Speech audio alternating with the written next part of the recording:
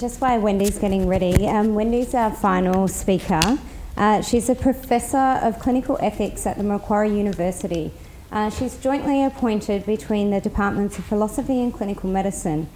And Professor Rogers is currently the Chair of the New South Wales Ministry of Health and Clinical Ethics Advisory Panel. So today, Professor Rogers will discuss the ideal framework and what steps may be necessary for such frameworks to become relevant professional standards for introducing innovations.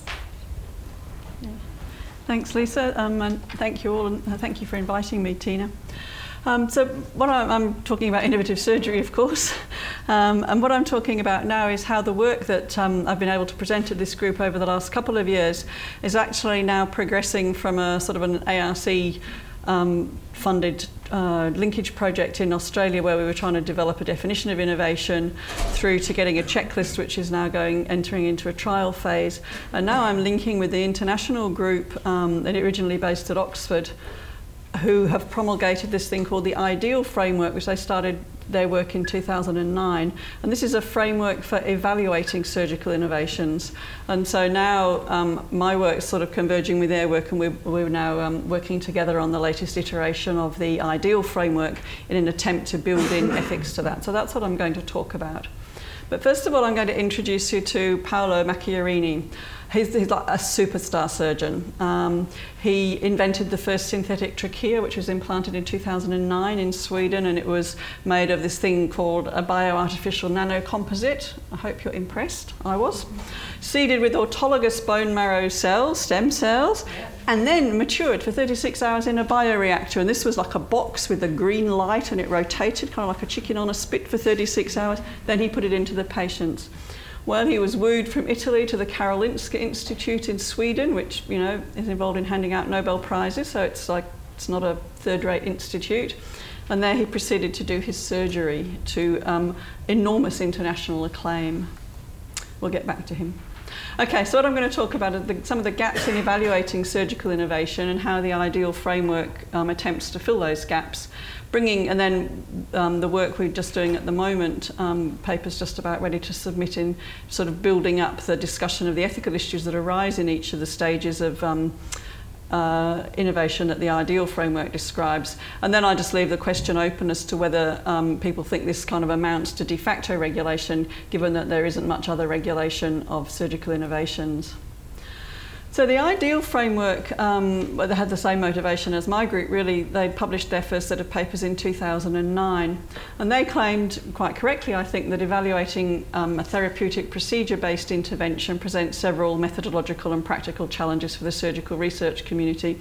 So surgery was stinging. There'd been a very sort of vitriolic editorial in the Lancet, which kind of described surgery as, you know, totally non-evidence based and just, you know, not much better than witchcraft, and they never did any research, and, you know, so the surgeons were smarting a bit and wanting to really get their act into gear.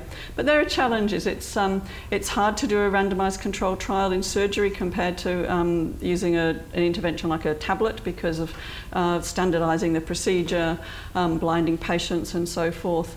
Surgical interventions are complex. You've got all the factors related to the surgeon, but then you've also got what's going on in theatre, post-operative care and so on that can affect the outcomes.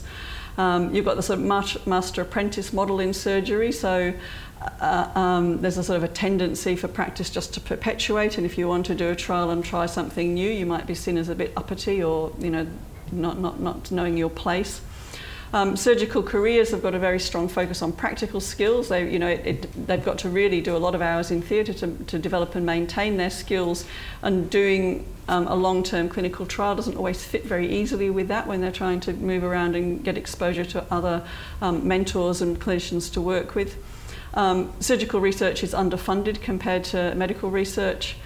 And there's this lack of regulation of surgical techniques and instruments. So new devices have to go through the Therapeutic Goods Administration, but when you use an instrument, like when you use the laparoscope in a different part of the body, you don't need any regulatory approval because the laparoscope's already approved. And if you use a new technique, then you don't have to tell anybody, and this was hit the front pages of the Sydney papers a couple of years ago now. It was a brilliant, I thought it was an absolutely brilliant new technique to fix a problem in neonates called esophageal atresia, where the esophagus hasn't grown properly, and they fixed it in this really novel, great way. And it was on the front page of the paper, and this baby did really well. And then when you read it, the parents were very glad they hadn't been told it had only ever been done once before.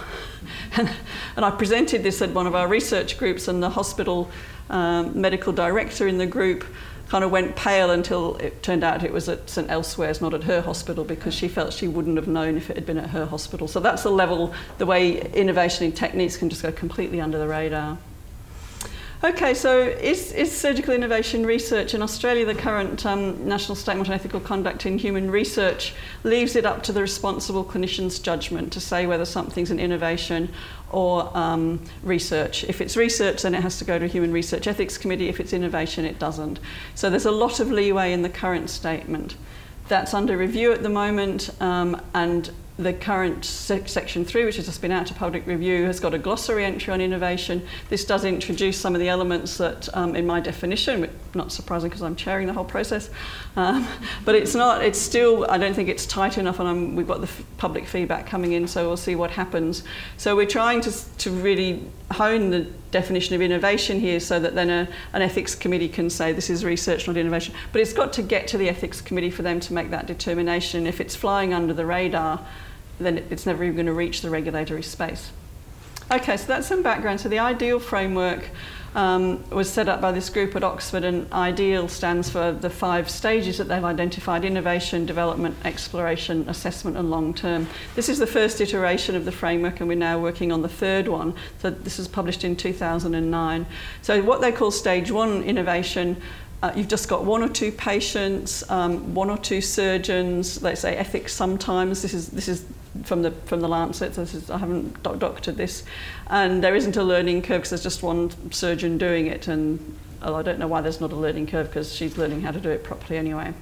So then you have that sort of that piece of research or piece of innovation, and then it gets developed a little bit. And actually, the first presentation, Ian Richardson described that, how he would do something, and then if it worked, he'd do it in a few more patients and so forth.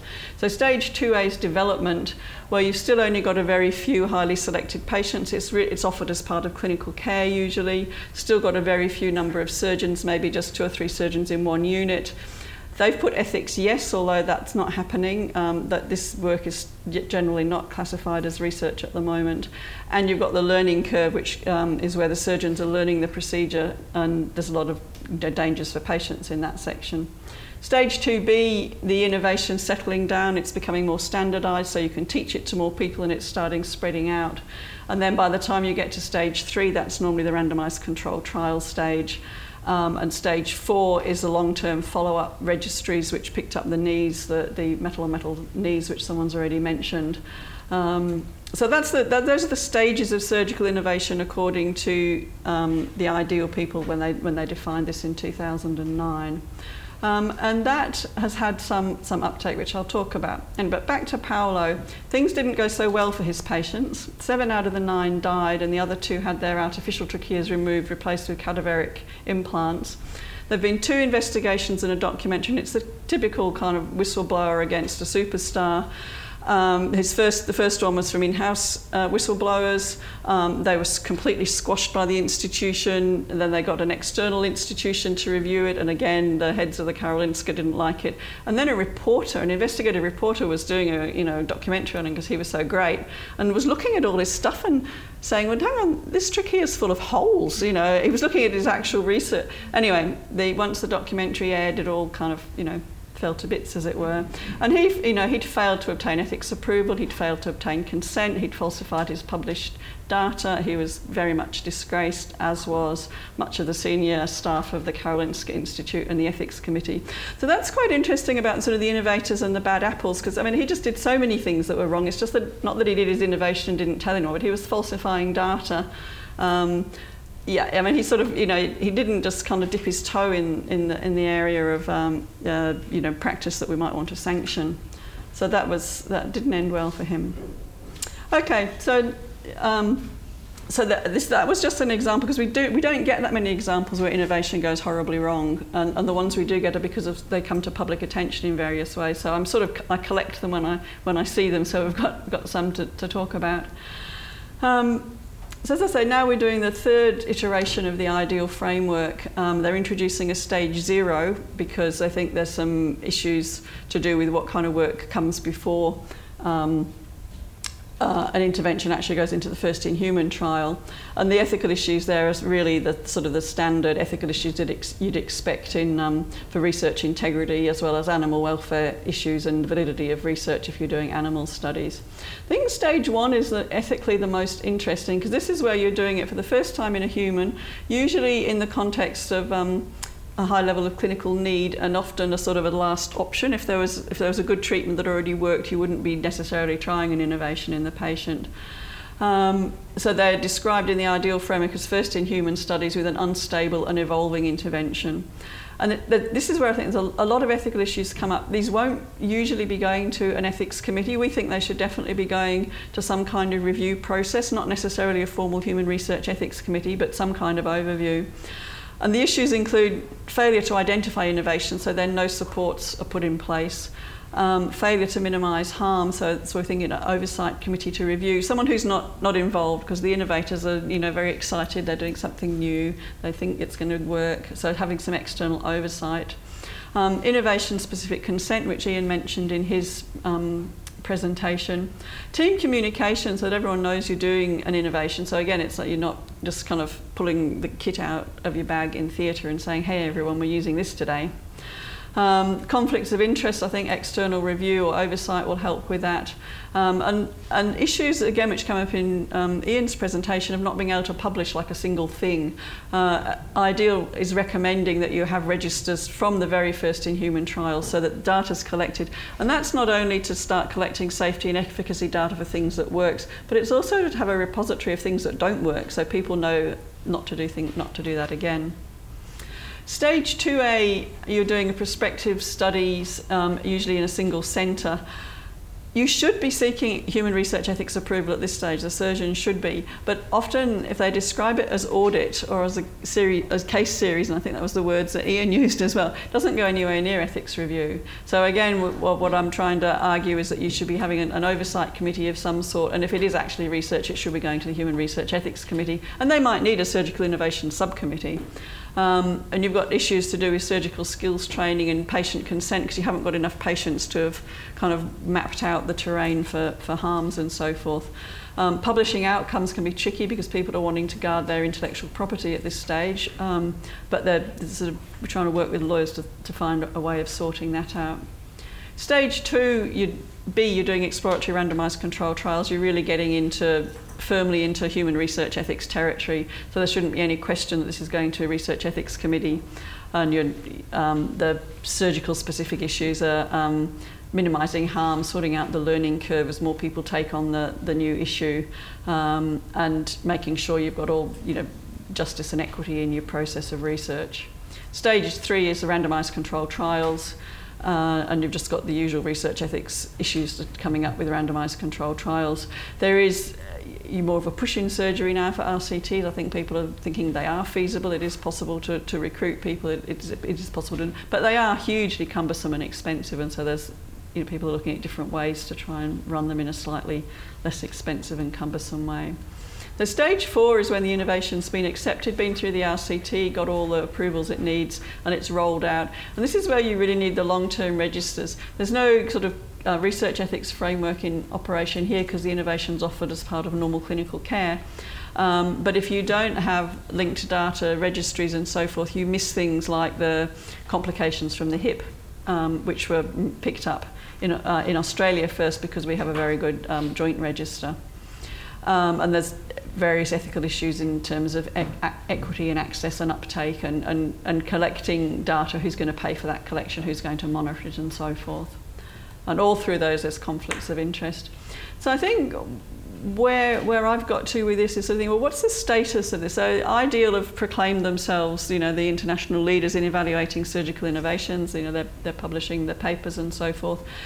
There's been a lot of citations of their work. There's been a couple of places. Bristol in particular has embraced it warmly, and they've published a paper of how they tried to follow IDEAL when they implemented a procedure, minimally invasive esophagectomy. And that's a very nice paper showing how IDEAL could kind of work in that situation. So I guess I'm interested in the views here as to whether that can have a potential regulatory role, and how that fits in with things like professional duty to register research, because the people that don't register as research, I think, are breaching their professional duties, pressures from the journals to require registration, and how the regulatory bodies view innovation. And that's it. And I'd like to thank particularly Katrina Hutchison, who's been my co-author on this work, and the linkage team and the IDEAL people. Thanks.